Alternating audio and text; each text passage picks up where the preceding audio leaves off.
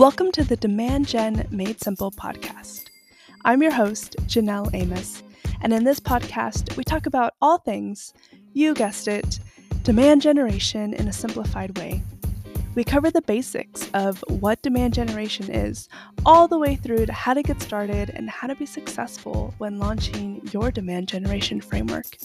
Thank you so much for joining me today. Let's dive in. Hey y'all! So for today's episode, I would love to talk about what to do from a demand gen and go-to-market perspective for all of my startups that are entering the market with a new disruptive technology that are looking to essentially disrupt the market. And I'm really hoping that this episode will be as good as the very first version that I did, because I literally just got done recording and then I went to replay it and my microphone was off. So that's great. I'm gonna try and remember everything that I talked about. I have my outline of like bullet points, but you kind of just go off of like specific tangents. And so I really hope that this one is as valuable as the first one because I was really passionate about that first one. But I'm gonna try my best. So here we go. Creating a demand gen plan for all of my startups that are looking to disrupt the market. And what I love about working with startups is that they're always looking to try something that's innovative or to really find a way to change a mindset and to become category leaders. And I think that is really, really cool. But with that comes a specific type of mindset and approach that needs to be talked about and taken into consideration to gear up some of the success and to add some of the layers of things that you're going to start seeing or you're not going to see because there's been like no data to work behind. So I'm excited to dive into all of that with you today. So the first thing that I'll add to if you really truly want to be disruptive, you have to find a way to be everywhere. You have to find a way to either be featured, be sponsored, to create something from scratch, and then to pretty much like market that everywhere. One of the things that I found really, really exciting was finding a way to think differently than just best practices. And when you work with startups, there's a lot of, B2B best practices and frameworks that help you to get started on the framework and the foundation of what you're trying to achieve. But if we're really talking about something that is truly disruptive, is doing something that is best practice or what everybody else is doing really going to help you gain that level of attention that you're getting from the market or that you want to get from the market? In my opinion, that's just going to make you blend in a little bit more. Like you're not going to be doing anything different. And so I do think that there's value in best practice frameworks if you're a B2B marketer looking to get started. But don't let that just be a one and done type of strategy that you never really take an additional lens to. And certain channels, a lot of people say they're dead or they're not going to work. I think a lot of things, they just need to be revolutionized. Email marketing is one of them. I did a podcast on that. Paid social is another one. There's been a lot of talk on the best way to use paid social and the wrong way to use paid social. And I think paid social can be a really valuable strategy when it's used correctly, right? And so this comes about understanding the way that the algorithm works, and then really creating content that is not dependent on the clicks. If we take LinkedIn, for example, LinkedIn really wants you to have your content in feed. And so for me, the real estate is all about what that ad looks like and what that ad says. It's not going to be necessarily the landing page that it takes them to. Sure, the landing page is important, the journey is important, don't get me wrong. But what we want to do is find a way to tell that story in feed. A lot of companies right now are kind of missing that opportunity. And so if we're really looking to be disruptive, yes, paid social, that is quote unquote the best practice or the best way to use it. Is that the best way for you to be disruptive in the market by just showcasing an ad that could use the best of the real estate and it is what it is? Or could you find a different way to go to market by creating something that's entirely new, that's nobody's ever done before, and using that to distribute it on your paid social strategies? So a great example that I have here is there was one company that I joined where I was director of demand gen, and they were selling a product-led growth product. And they did not back that up. Their whole process internally, as well as the CTA on their website, was get a demo. It wasn't a free trial. And so, if you're familiar with that PLG motion, PLG is you lead by letting people test out your product first to where they can figure out what that looks like and then buy, versus a traditional get a demo process where somebody just buys based off of a demo and the conversations that a salesperson has told them, as well as the research that they've done on their own. Product led is they're actually in the product, they're actually testing it out, they're doing it themselves. And so if you're selling a product led motion and you're not practicing what you preach, that can kind of be used against you. And the company that I was at recognized that. And what they did, which I thought was really, really cool, and no B2B company that I had been a part of had ever thought about doing something like this, much less actually doing it. But they documented and created their journey to PLG. And they were upfront about, like, hey, we're not practicing what we preach. We're not walking the walk. We're kind of just talking the talk. And they wanted to change that. And so they said, here are the steps that we're doing to change it. And that was really fun. And personally, I was featured as well as one of that. It's like, hey, Janelle, as director of demand gen, what are some of the things that you need to transition from a PLG motion? What are some of the things that you need to think about, or, that you have questions about? And we just documented that entire journey. It was really fun. So that's an example of, like, if you're truly trying to be disruptive, if you're truly trying to do something different than just the status quo, you got to find a way to do that. And whether that, again, is being featured or being sponsored, you've got to start creating a different way to market than just what everybody else is doing, or else you're not going to be disruptive like you want to be. The next point to really trying to figure out disruptive marketing strategy is, I've talked about this in a couple of my other episodes, where it's like, oh, you have to have speed to market. You have to have a bias to action. If you don't, then your competitors are going to come in and they're going to take your market share. And I still stand by that. Don't get me wrong. But I think I'll caveat that with this is, in addition to being first to market, you also have to be smart to market. So this goes back to those best practices. This goes back to creating something that nobody has ever done before. This goes back to finding a way to be a little bit different and quirky, and to let some of those things attract that level of interest. And another great example here is, I was having a conversation with one of the clients that I'm working on, and they were talking about how people in the industry, they do webinars every single month, and people are just exhausted by webinars. They don't really join them anymore. Or if they do, it's only like one every couple of months, only because it's really truly intriguing. And they wanted to find a way to be different, to showcase a different offer. And the next thing that they've been seeing is like LinkedIn live events, which is kind of that next, I don't know, modernized event approach. And the next one after that has been a lot of like TikTok lives.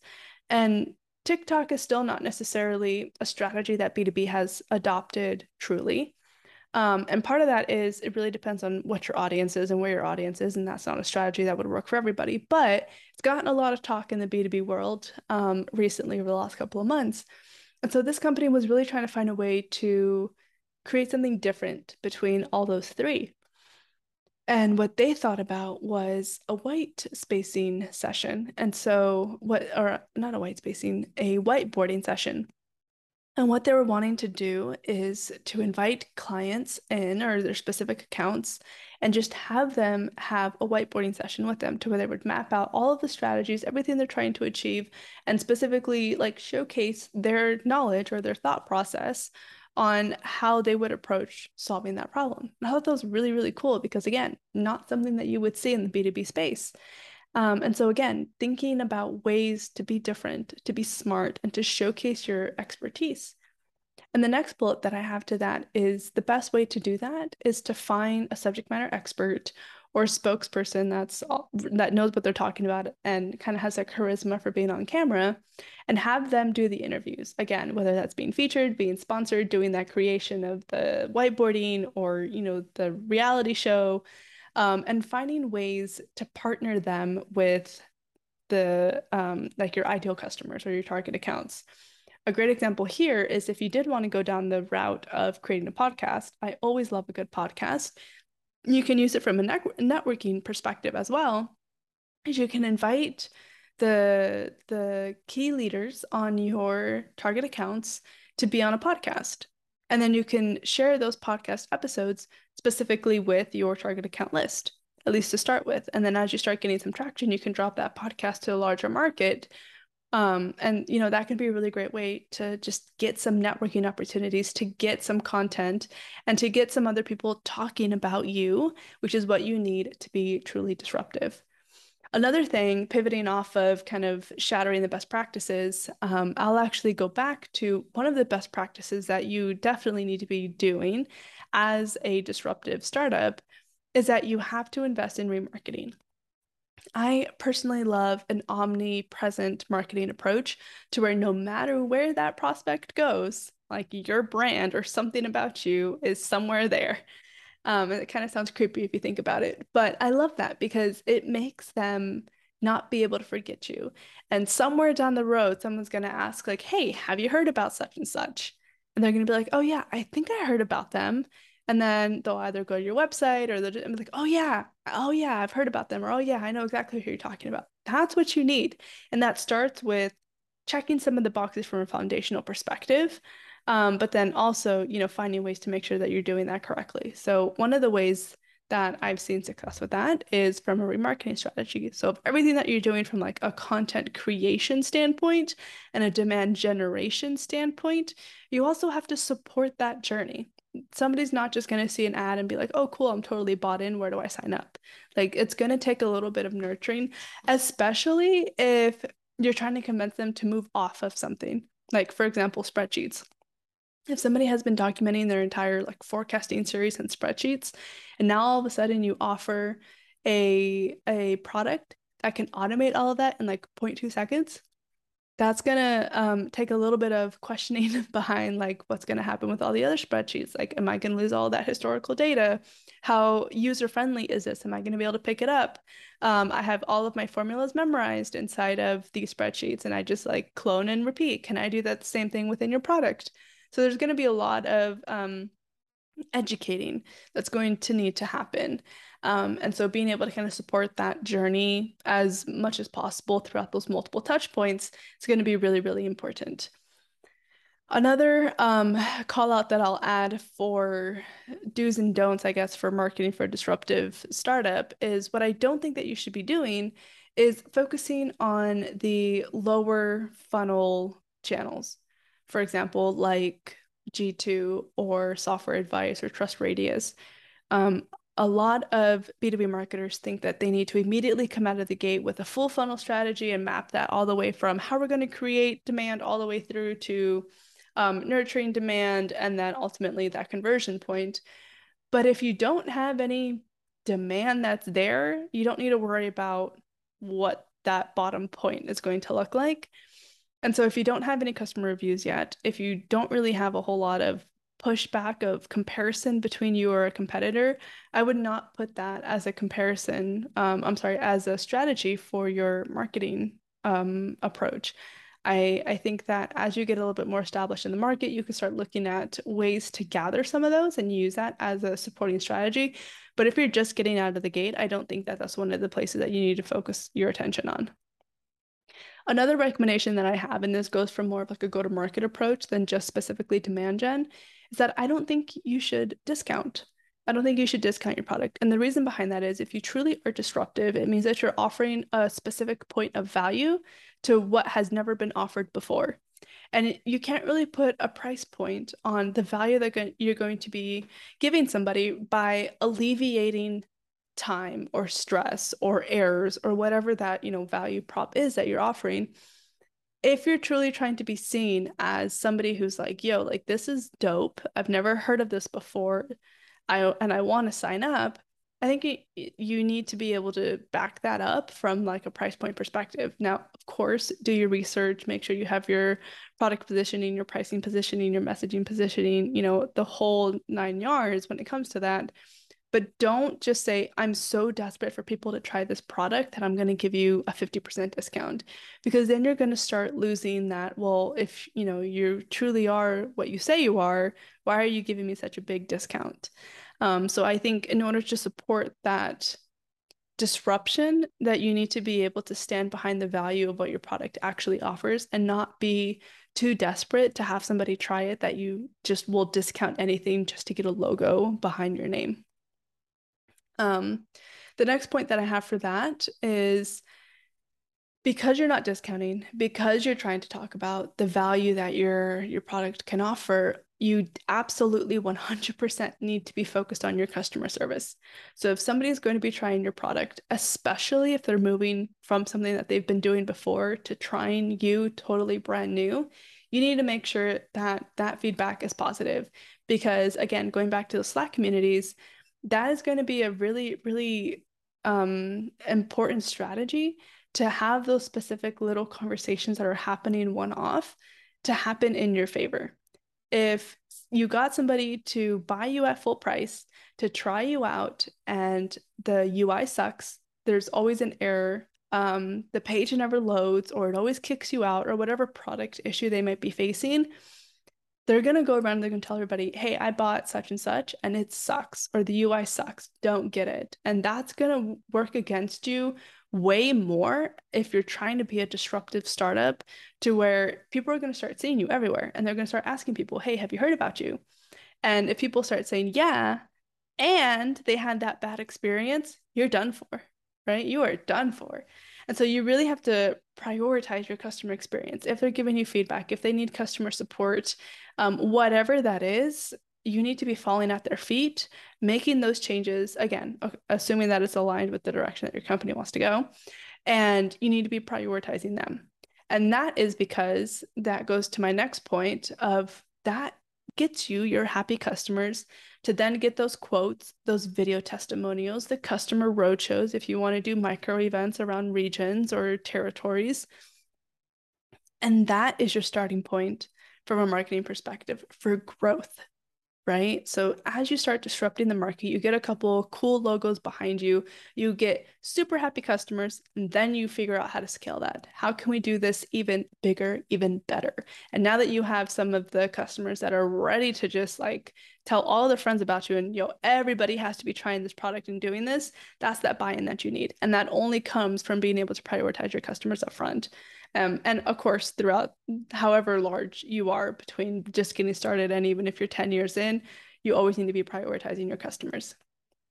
The next thing that I'll add to that is from a measurement standpoint, make sure that you're actually measuring the momentum of your efforts, but you're not doing so in a way that will just pull the plug too soon. So the reason for that is if you're totally starting out and you're new to the market or you're new to a marketing channel, you're not going to have any historical data to use as benchmarks. You're not going to be able to see, is this working? You're not going to be able to go, for example, into Google Ads and say, what's the monthly search terms for this? They're not going to exist, right? Like you're not going to be able to find anything. That doesn't mean that what you're doing is wrong. Again, you're starting completely from scratch and you're entering the market and you're telling these type of companies, Google, 6sense, anybody else, what they need to be searching for to fit you as a category. And so figure out what you want to be known for, what that makes sense in your messaging perspective from a keyword perspective, and what you want to be having as like a tagline, and then use that for any of your marketing content. That way, as people start picking up on those type of terms that you're coining, that's what the platforms are going to start using to categorize you as. So really make sure that you're doing that strategically, but you're also not pulling the plug too early because it's going to be really hard to start seeing the momentum from these type of things. So really make sure that you're evaluating what those micro KPIs are and that you're documenting that in order to start using that from a long-term measurement perspective. Because a really great way that a really great thing that I've seen startups do is that they let what their long-term goal is to be sabotaged by the short-term obstacles. And so they're not able to actually get that traction in market because they're so quick to just pivot and they turn and they pivot and they see something shiny and they go after it. It's like you need to figure out what that go-to-market plan is, what that marketing plan is, and you need to stick through it. I think consistency over, I don't know, strategy. I don't want to say that because I think strategy is important, but consistency is definitely important, especially in a long game. And using that as you think about your disruptive startup and your disruptive technology and your marketing strategy is going to be really, really beneficial to seeing that momentum in the longer months and the longer years as you've been sticking to something and you're starting to see that momentum come through from all of your efforts. So, hope that helps.